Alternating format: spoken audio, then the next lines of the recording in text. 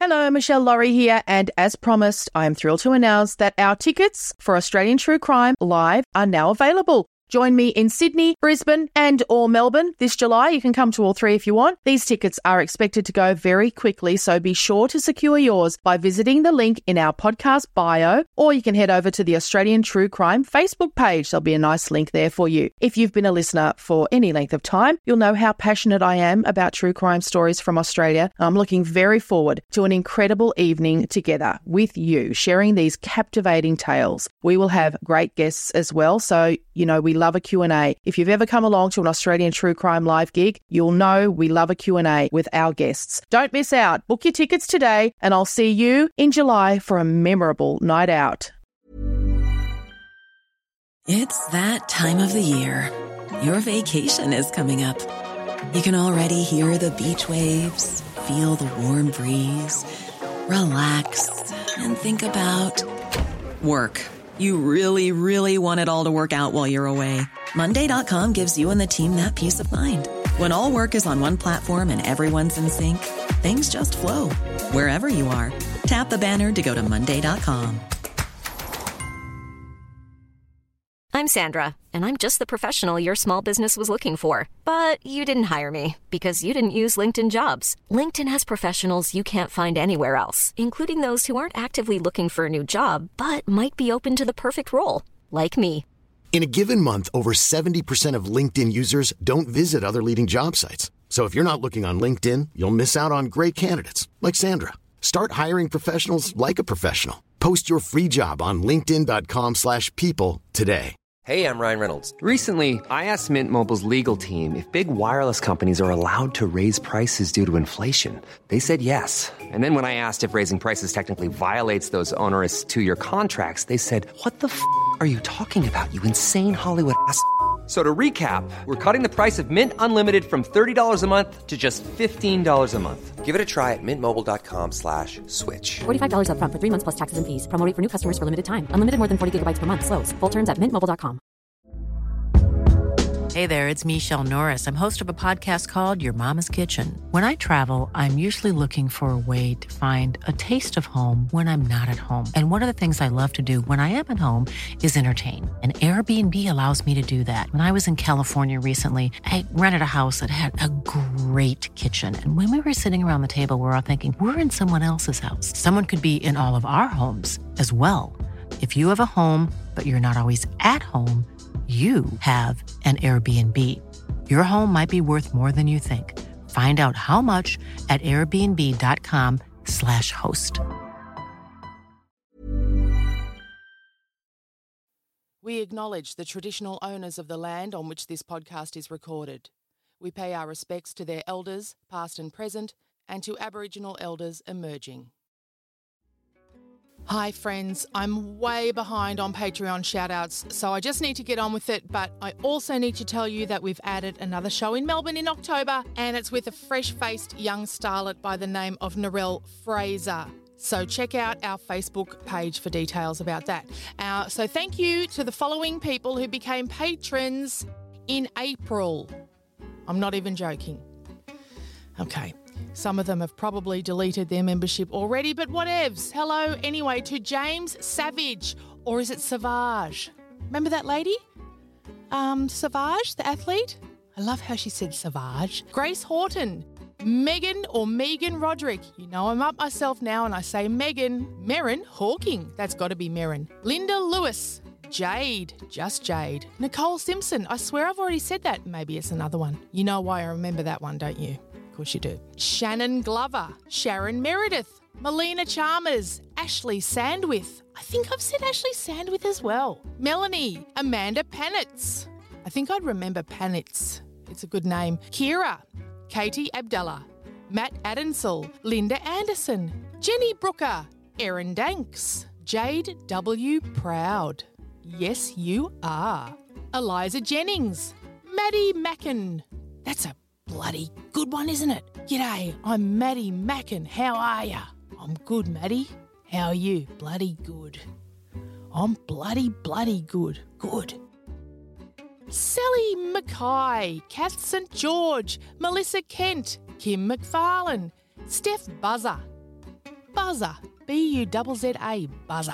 You should meet Maddie Mackin. Maddie Mackin, meet Steph Buzzer. How are you, bloody? Stop it, keep going. Leanne Markovich, Annie McGee. Oh, g'day, Annie McGee, you should meet bloody. Maddie Mac. Stop it. Just keep going. Lexi Ma. There you go, that's the last one. Thank you everyone so much for becoming patrons. Okay, on with the show.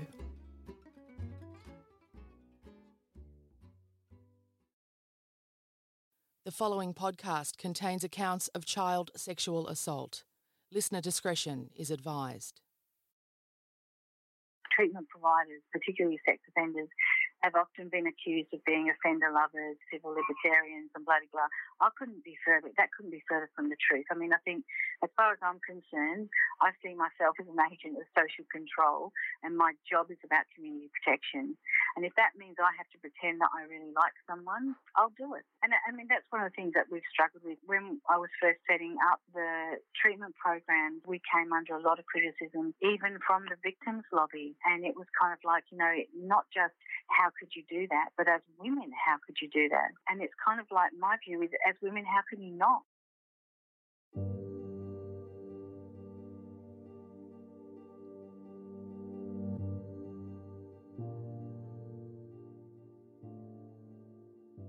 When Cardinal George Pell lost his appeal in a Melbourne court last week, thoughts turned to where he might serve his sentence. Up until now, Pell has been housed in the Melbourne Assessment Prison, or the MAP, in the CBD. As we've discussed before, he's no doubt been residing in the area of the MAP known as the Boneyard, because that's where all convicted sex offenders are held for their own safety, particularly priests.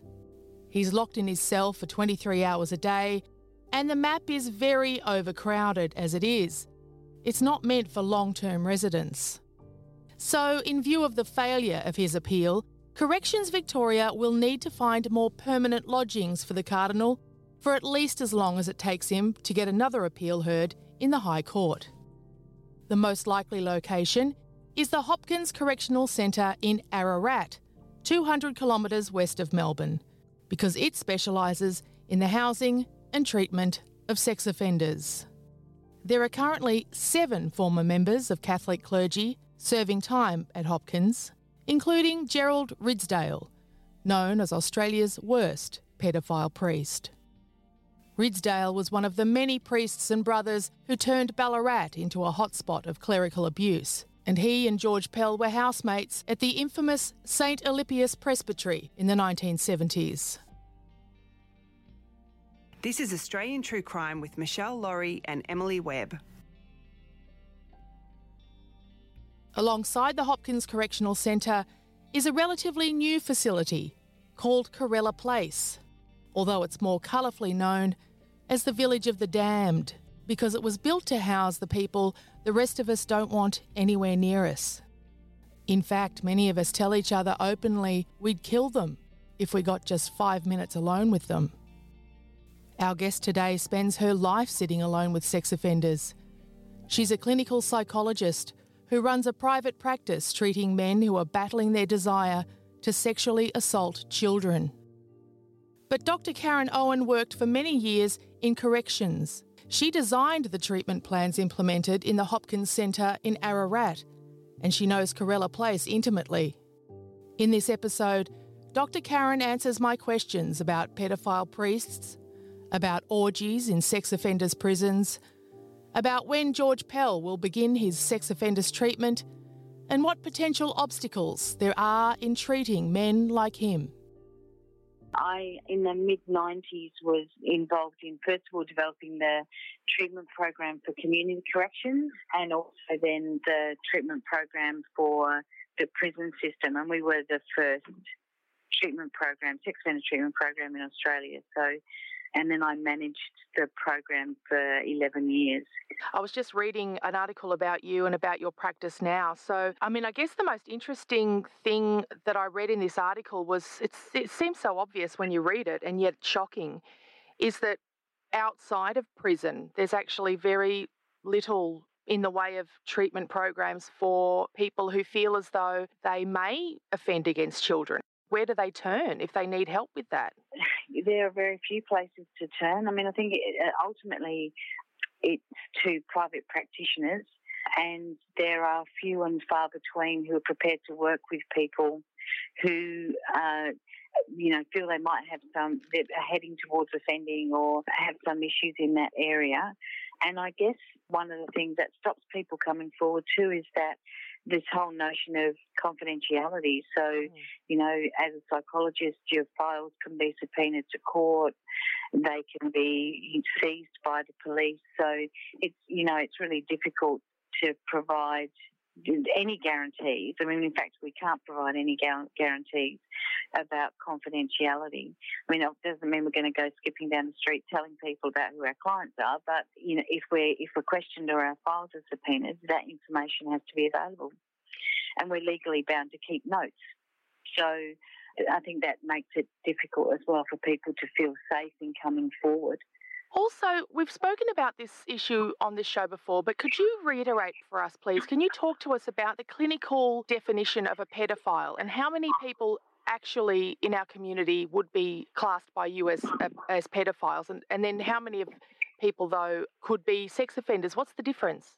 The whole notion of pedophilia is really fraught with issues, and it's a clinical diagnostic criteria from the sort of psychiatric fraternity, really, that talks about sexual interest and there's for often, not always, but sexual contact with children. The issue that I personally have, and I don't use the term in terms of treatment or assessment, is that it is just a psychiatric diagnosis, and there's much more to offending against kids than being pedophilic.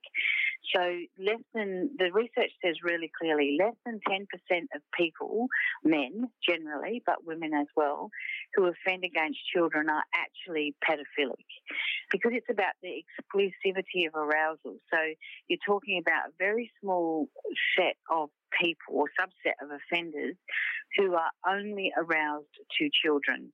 They have a primary preference and an arousal towards children. There are the rest of the offender population who offend against children, who have adult sexual relationships, generally, with the exception, obviously, of their contact with children, normal, for want of a better word, patterns of arousal to adult females, to adult men, or whoever it might be, but to adults. And so, but still offend against children. And they offend against children not because of arousal, but because of a whole range of other factors. So when you kind of get stuck in this notion of pedophilia, you miss the reality of why people actually offend against kids. And so, therefore, we're missing the opportunity to try and prevent it, right? Yeah, absolutely. And the opportunity to recognise who might be a risk to our children as well. Because, this whole notion of pedophilia often comes along with, these stereotypical views about, this old bloke in a trench coat with coffee stains on it wandering around the park looking for kids. And so they exist, but they exist in a minority.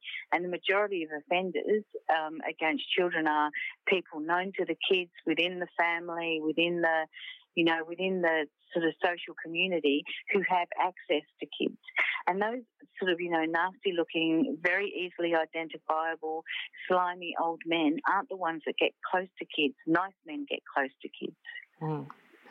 So can you speak then to this phenomenon that we have observed over the last however many years and that has been in the news recently? How is it that it seems as though such a large number of members of clergy have sexually assaulted children? I think there's a lot of people would have a lot of views about the why. I think putting anyone in an unnatural kind of sexual environment, so an environment where they're required by virtue, of their, be it religion, job, whatever you want to call it, not to have intimate sexual relationships is unnatural. And therefore it's going to create problems, I think. And I think primarily for me that's one of the main issues that really still needs to be looked at. But the flip side of that is that it's not an accident that we see large numbers of offenders coming from specific groups. So not just particularly the churches, but also volunteer organisations, scout leaders, those kind of groups. It's not that they're a scout leader that makes them offend. They become a scout leader because they want to offend. They find roles and places where they have access to children. Absolutely. Look, most of the men that we work with that are long-term child sex offenders, it's an unpalatable way to explain it, but frankly, it's a profession. They spend their lives setting up situations and scenarios where they can gain access to children. And so unfortunately, it's those kind of roles that attract them. And in the past, and I think personally don't think it's changed a great deal, a lot of those organisations were very poor and continue to be very poor at screening, at supervision, and at monitoring contact with children. So they're ideal organisations for men who want to gain access to children for sexual purposes. Do you think it's possible too that men can consider sexual contact with children if they know that it's happening somewhere around them, and that can sort of lower their bar of acceptability around it? Specifically, I'm thinking about the cluster that we saw in Ballarat, for example, where we know that there was a lot of offending by a number of people. Is it possible that you can know that that other people are doing it and think maybe it's not that bad? I think there's obviously that sort of group think kind of thing. So I certainly think that there's a possibility that the sort of the sensitivity and the boundaries get very blurred within the group. But equally, I think too, one of the things that happens when you see those kind of clusters is that it's the group think that gets them there in the first place. So people who are there who have that kind of proclivity or are engaged in that kind of activity are more likely to seek other like-minded people to work with them or be in their area. And so it kind of reinforces the way that they think. If you've got someone who, let's take the Ballarat example, someone within the, that region who is actively seeking and actively offending against kids, they're not going to be encouraging of bringing other people within to the region to work with them who have vastly opposing views, who are very public and very clear about what is acceptable and what's not acceptable. And I think to a very large degree, certain organisations, including the church, have been very good, one would probably say, at allowing that kind of movement around. So, and there also seems to have been a bit of a sort of bush telegraph of gossip about what people were up to, doesn't there? There seems to have been a bit of an understanding about people who were perhaps interested in that. Yeah, I mean, my understanding of some of the, not just the Ballarat area, but, some of those pockets of offending within church organisations or within other organisations is that it more than often is there is bush telegraph, and it is known about, and it is to some degree, or to a large degree, often sort of swept under the carpet, or people moved sideways when there's no other option, rather than addressing the issue head on. And I think that's been one of the really big issues that's allowed it to perpetuate. So how do your patients come to you normally? How do they find you? Where do they come from? In terms of private practice? Yeah. Often it's sometimes through lawyers who, so where there is going to be contact with the court system. But a lot of our individual clients are people who are struggling, who are fearful that they will move on to offend in some way, and search on the internet, find us somehow. Sometimes I wonder how they actually find us. But I think one of the important things for me is that when I was working within the correction system, I was always of the view, and I guess always taught, that, men only go into treatment when they're forced to, when they've been caught, and they only go into treatment because it looks good for parole. And when I moved into private practice, I very much still had that mindset, and I couldn't have been more wrong. There are lots of people out in our community who are struggling with their attraction to children, or in these days difficulties with pornography addiction and all sorts of sort of sexually aberrant behaviour, who actively seek out people to help and treatment. The issue is that, as I said before, there are so few people that are prepared to do it. It must be hard to find you too. It's hard to go to your GP and say, I need a referral, can you help me find this person?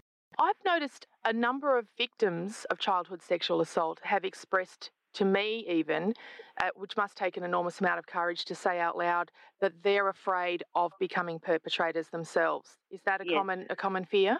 It is a common fear, and actually we have a number of clients who do present for treatment having not gone on to offend but fearful that they might, particularly, men when they sort of get into their mid-20s and 30s and are starting to have their own children, and particularly where offending has occurred within their own family unit, and they fear what kind of father are they going to be? Is there a propensity because of their own victimisation as a kid or as an adolescent that they'll go on to offend?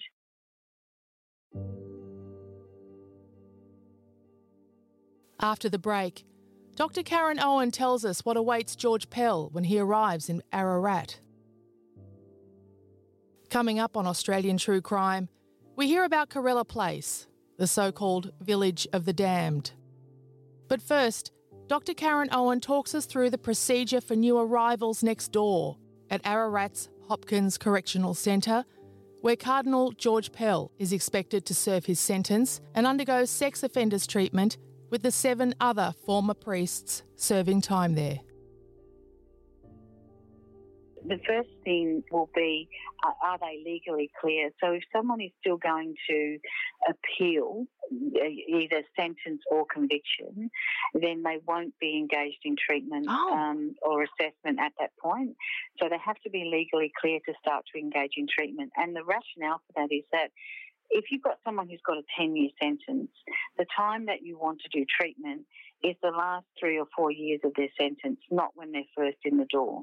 That doesn't mean that they're not doing, other treatment programs but offence-specific treatment, because what you need is for the offence-specific treatment stuff that they've learnt to be as fresh in their mind as they can when they transition out into the community. And it also gives us a better sense of, in the treatment process, when it's left to, before parole or before release, a better sense of who they are now and what they're up to now. So someone who... How would you like to look 5 years younger? In a clinical study, people that had volume added with Juvederm Voluma XC in the cheeks perceived themselves as looking 5 years younger at 6 months after treatment. Look younger, feel like you. Add volume for lift and contour in the cheeks with Juvederm Voluma XC. Reverse signs of aging by adding volume to smooth laugh lines with Juvederm Volure XC. For important safety information and to find a licensed specialist, visit Juvederm.com. That's JUVEDERM.com. Not for people with severe allergic reactions, allergies to lidocaine, or the proteins used in Juvederm. Common side effects include injection site redness, swelling, pain, tenderness, firmness, lumps, bumps, bruising, discoloration, or itching. There's a risk of unintentional injection into a blood vessel, which can cause vision abnormalities, blindness, stroke, temporary scabs, or scarring. Talk to a licensed specialist to find out if it's right for you. I'm Sandra, and I'm just the professional your small business was looking for. But you didn't hire me because you didn't use LinkedIn Jobs. LinkedIn has professionals you can't find anywhere else, including those who aren't actively looking for a new job, but might be open to the perfect role, like me. In a given month, over 70% of LinkedIn users don't visit other leading job sites. So if you're not looking on LinkedIn, you'll miss out on great candidates like Sandra. Start hiring professionals like a professional. Post your free job on linkedin.com/people today. Hey, it's Ryan Reynolds, and I'm here with Keith, co-star of my upcoming film, If, only in theaters May 17th. Do you want to tell people the big news? All right, I'll do it. Sign up now and you'll get unlimited for $15 a month and 6 months of Paramount Plus Essential Plan on us. MintMobile.com/switch. Upfront payment of $45 equivalent to $15 per month. Unlimited over 40 gigabytes per month. Face lower speeds. Videos at 480p. Active Mint customers by 531.24 get 6 months of Paramount Plus Essential Plan. Auto renews after 6 months. Offer ends May 31st, 2024. Separate Paramount Plus registration required. Terms and conditions apply if rated PG. Who say offends and has a 10 or 15 year sentence is going to be 10 or 15 years older, but at their time of release. And if they're 60 or now they're 75, there's a big difference in their libido, their arousal, their sexual interest. So all of that stuff needs to be taken into consideration, which is why treatment is done in the last few years of prison sentence. And you can't do that. If someone's appealing their sentence or conviction, you don't know, first of all, are they going to walk out when they go to court next week? So you wouldn't want to start treatment, but also what is their sentence going to be so that you can actually target treatment to be the best timing that we possibly can. Once they're legally clear, and so we know how long they've got as a sentence, they will be assessed by, used to be sex offender programs and then the sex offender assessment and treatment service, and now it's called the forensic intervention service. But essentially the clinicians that work in the prison, they'll be assessed for their risk level and also an analysis of their offending history and their offending patterns, so that we start to get a sense of what are their treatment needs. And from there, they'll be waitlisted into treatment programs, as I said, towards the end of sentence.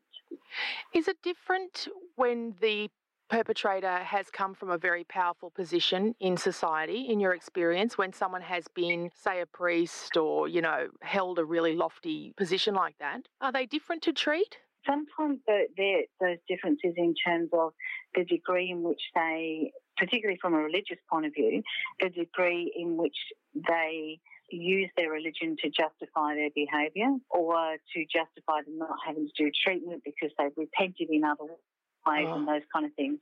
But certainly from our point of view, a distortion is a distortion, and so it might be a distortion about religion, it might be a distortion about their own offence history, it's a level playing field as far as we're concerned. And it's the same in treatment with offenders against children and offenders against adults, that whilst there's quite a hierarchy and offenders against adults appear to believe that they're better than offenders against children or they're less bad in some way, that as far as we're concerned, it's a level playing field. But is that because so many prison inmates have been sexually assaulted as children, that they have such hatred for sexual offenders of children? I mean, very possibly, but I think too one of the things about that, without doubt, there are a number of men who offend against both adults and children who have their own and very horrendous victim histories. But the reality as well is that we know that the majority of victims of sexual assault are women, and not the majority of offenders against sexual offenders are women. So from my perspective, and certainly supported in the research, there is no cause and effect relationship between a victim being a victim of sexual assault and going on to perpetrate. Now, while some men do, and certainly you can't ignore the fact that they've got their own victim history, and in some ways that's contributed to who they are now and how they behave, there's no cause and effect relationship. So, again, for me, that's a justification. That's not to say that we ignore it, but you don't offend because you've been offended against as a child. Then we have so many of them presenting, saying, oh gosh, I'm scared that I'm going to become a perpetrator, even if they haven't had those feelings. Yeah, absolutely. And I think that absolutely plays into those men that we were talking about before that, present for treatment who are so fearful of. And when you look at their histories, yes, they've got a history of being victimised, but there's nothing else in their history to suggest that they've, that they have any of the kind of risk factors that would lead them to offend. They just hear it so often. Yeah, and I think it's a real misunderstanding. And again, that kind of use of those kind of justifications for us are part of the treatment process, that you have to unpack those and deal with those as part of the treatment process because they're actually inaccurate. Were you part of the development of Corella Place in Ararat? By the time Corella Place was actually being developed, I had moved into private practice. But I mean, I continue to have contact with Corella Place through the clients that I continue to work with. So what can you tell us about that, the so-called Village of the Damned? In about 2005, the government brought in legislation that enabled the Department of Justice to apply for a supervision order if at the end of sentence or at the end of parole, an offender was deemed to still pose a high risk of offending to the community. So when that legislation came in, the Corella Place was developed as a transitional facility. So they're not officially in prison, they're in the community, despite the fact that the Corella Place sits on a piece of ground that's no longer gazetted prison property, but alongside or next to the prison.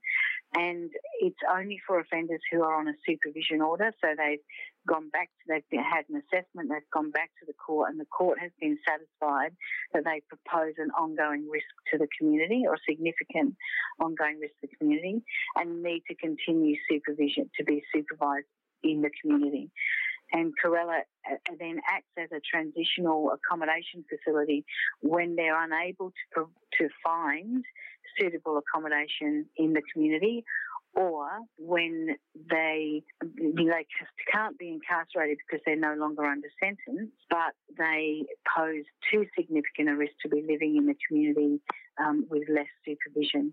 So they're not literally locked up in there, but they have some kind of the ankle bracelets or something like that?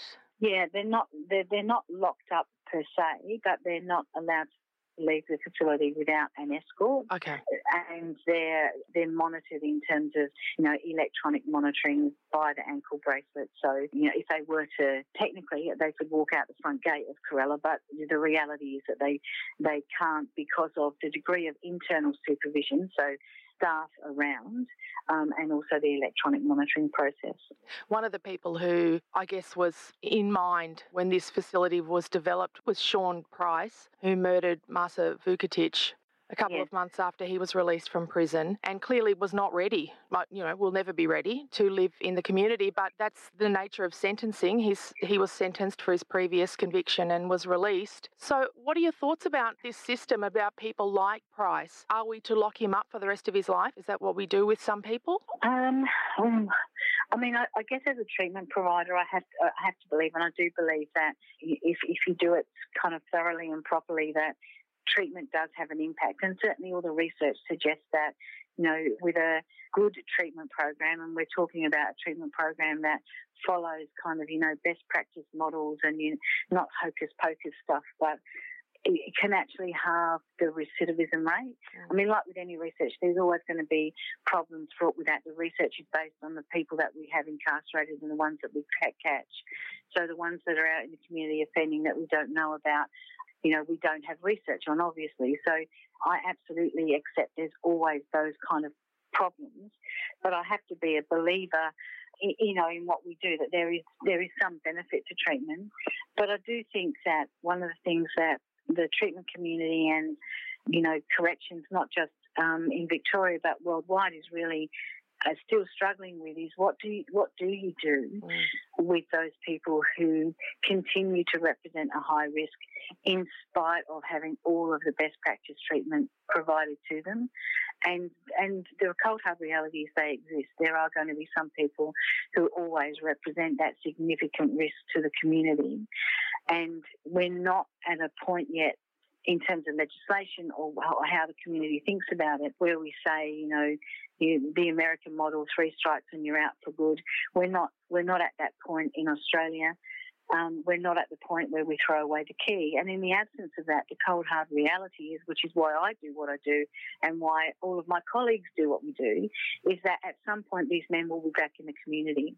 And if you want to keep the community safe, then you've got to do something. And that is about, at the moment, treatment. That's not to say that I don't think there are some people that need long-term supervision, be it in a locked facility of some kind, but I'm not the policy maker, and we're not in that political environment. So, yeah, it's a problem. When we talk about it, it feels like the most important, terrifying problem in the world. And yet, as you say, the vast majority of offenders are actually in the community and we don't even know about them. Absolutely. Yeah, I mean, even the legislation that we have now in terms of supervision orders, which 2018-2019 changed to incorporate serious violent offenders as well as sexual offenders, still is focused on, as it should be, those men who have a repeated pattern of offending and continue to represent a high risk. So, there's an awful lot of people every day who are being released from prison who aren't deemed to be high risk, who do have an offence history, and to varying degrees will continue to represent a risk to the community, as well as all of those people that we don't know about. Where are these men who pop up when they're 60 and 70 with historical offences who have been in the community for 60 or 70 years offending? Yeah, not to mention the family situations where for so many complicated reasons they are never brought to justice. I've been speaking to an incest victim recently who talks about the fact that the entire family was groomed by this man, and so even when she tried as an adult to prosecute him, and her sisters couldn't bring themselves to support her, and they were still lying about what happened in their home in their childhood. Yeah, and that's I think that's one of the important things to one of the important kind of messages to try and get out is that that's more of the reality of offending than, the extreme. The stuff we see in the newspapers are a small, they're sensationalised and they're often quite salacious, and so, people are interested in it. But the reality is that there are a very small number of men in our community who behave in that way. The vast majority of our offenders are, as I said before, we know in the family, known to children, known to the family unit, and often not detected. Is the prison environment sometimes worse for sex offenders? I guess there is a suspicion sometimes that putting a group of sex offenders together is unhelpful. Now, for example, in July this year, there were headlines about Daniel Kelsall, who murdered Morgan Huxley in Sydney. The headline is very sensational. It says that he's too tired from daily sex sessions to participate in programs in prison, and that because he's in prison with other rapists and sexual deviates, says the column, and so having orgies, basically. I haven't heard of orgies in Victorian prisons, so it's certainly not something that's been in my experience. And I think sometimes the whole notion that having sex offenders housed together, is problematic and they feed off each other, and certainly that may well happen. We know outside of prison that there are groups of men, like-minded men, particularly now with the ease of access on the internet, who communicate and who share pictures and information and all of that kind of thing. But the reality of offending is that it's very rare to find offenders who co-offend, particularly against children, but co-offend against victims together. Offending is more often than not a lone activity. And so all of my experience certainly has been this notion that having all sex offenders in a group together, they feed off each other. There's always that risk. There's also, which is one of the powerful things of treatment, they all have a very distinctive and individual set of distortions, and they're very good at challenging each other. So whilst they might not recognise their own faulty beliefs, they certainly recognise faulty beliefs of other people and challenge each other on that. So I actually think, all of the best practice models are about treatment needs to be done in groups, that the group treatment process is more powerful, because otherwise it's some therapist, male or female, who is standing there telling these group of people that this is not how to behave. That it's very easy to become a clash of cultures, really. What I believe is different to what the group believe, and therefore the group think is stronger. But that's not the case in treatment. That's not the actual reality of what happens in treatment. Do you like your patients? For us, it seems a lot of people would say I couldn't sit in a room with someone who is attracted to children or who has committed sexual assault on children. Can you find yourself enjoying the company of a person who has committed offences like that? Sometimes yes. Some of the circumstances of the men that I work with that have led them to offend, on some level, you can see how they got there and why they got there, and there are aspects of their personality and the way that they function that there's some kind of genuine niceness to them underneath it all. There are others clearly that are not nice and that I don't like, and that's the reality of it. But I guess my job is about making sure that even when I feel like that, that's my issue, not their issue. They have to believe that I'm alongside with them, because if they don't, I can't work with them. Yeah, no, that's absolutely the mature perspective. Most of us have the luxury of being able to say, oh, no, I could never speak to someone like if I knew that, or be polite to them, or I could never. Yeah. But, you have to get to know them. Yeah, and at times, it is a struggle. But I think one of the things it's kind of like one of the professional things that we need to do.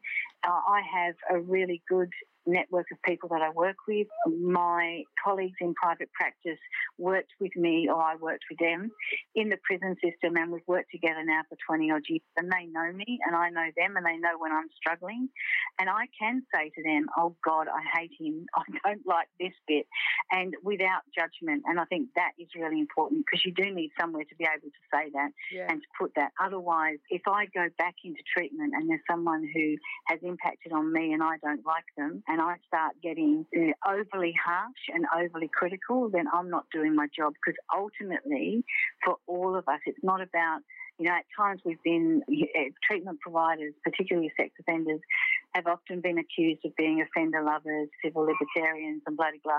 That couldn't be further from the truth. I think, as far as I'm concerned, I see myself as an agent of social control, and my job is about community protection.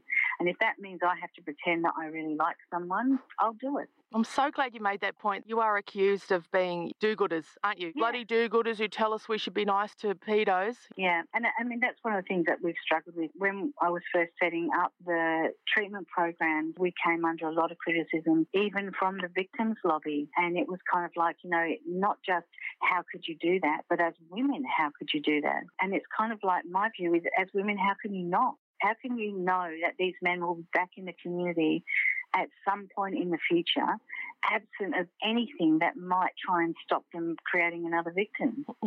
Because we're not allowed to shoot them. That's why. Yeah. Because that's the other perspective. It's like, well, we should shoot them all. Yeah, well, okay, well, we can't. So. Yeah, there's no way to stop a conversation at a barbecue better than saying that you work with sex offenders. It either starts a riot or it just stops the conversation dead. But, so I often avoid even saying, not often, I nearly always avoid saying that's what I do. I bet. But when it does kind of come out, or people know what you do, there's always that really dichotomous kind of, oh God, you must be a saint, how can you do that? I couldn't talk to those people, or we should, draw and quarter them and chop off their genitals. And the reality is that I'm certainly no saint, and we are not in a position as a community where we accept chopping genitals or killing people as being the current method. So in the absence of that, let's do something constructive. And if tomorrow, as a community, we change legislation and we decide that we are going to bring back corporal punishment, so be it. And then I'll make a decision at that time whether I want to work in that kind of setting and whether I want to be the one to push the button, because that's a personal decision for me. But in the absence of that, I just find all of the discussions about, what we should do as unhelpful. If we really believe that's what we should do, instead of bellyaching about it, get involved in politics and do something about it. Or get involved in treatment and do something about it. if we have a listener who themselves or who knows somebody who does need help in other states around Australia, where would they start? What would they even Google to find somebody like you if they feel like they can't go to their GP and ask or whatever? What would they do? I would always go to the Australian Psychological Society and they've got to find a psychologist service. And the areas that psychologists work in are listed in the Find a Psychologist service.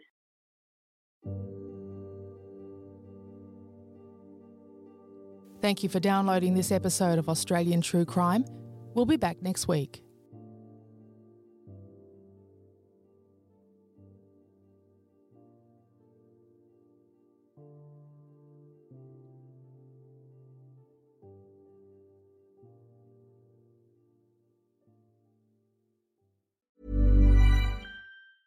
Even when we're on a budget, we still deserve nice things.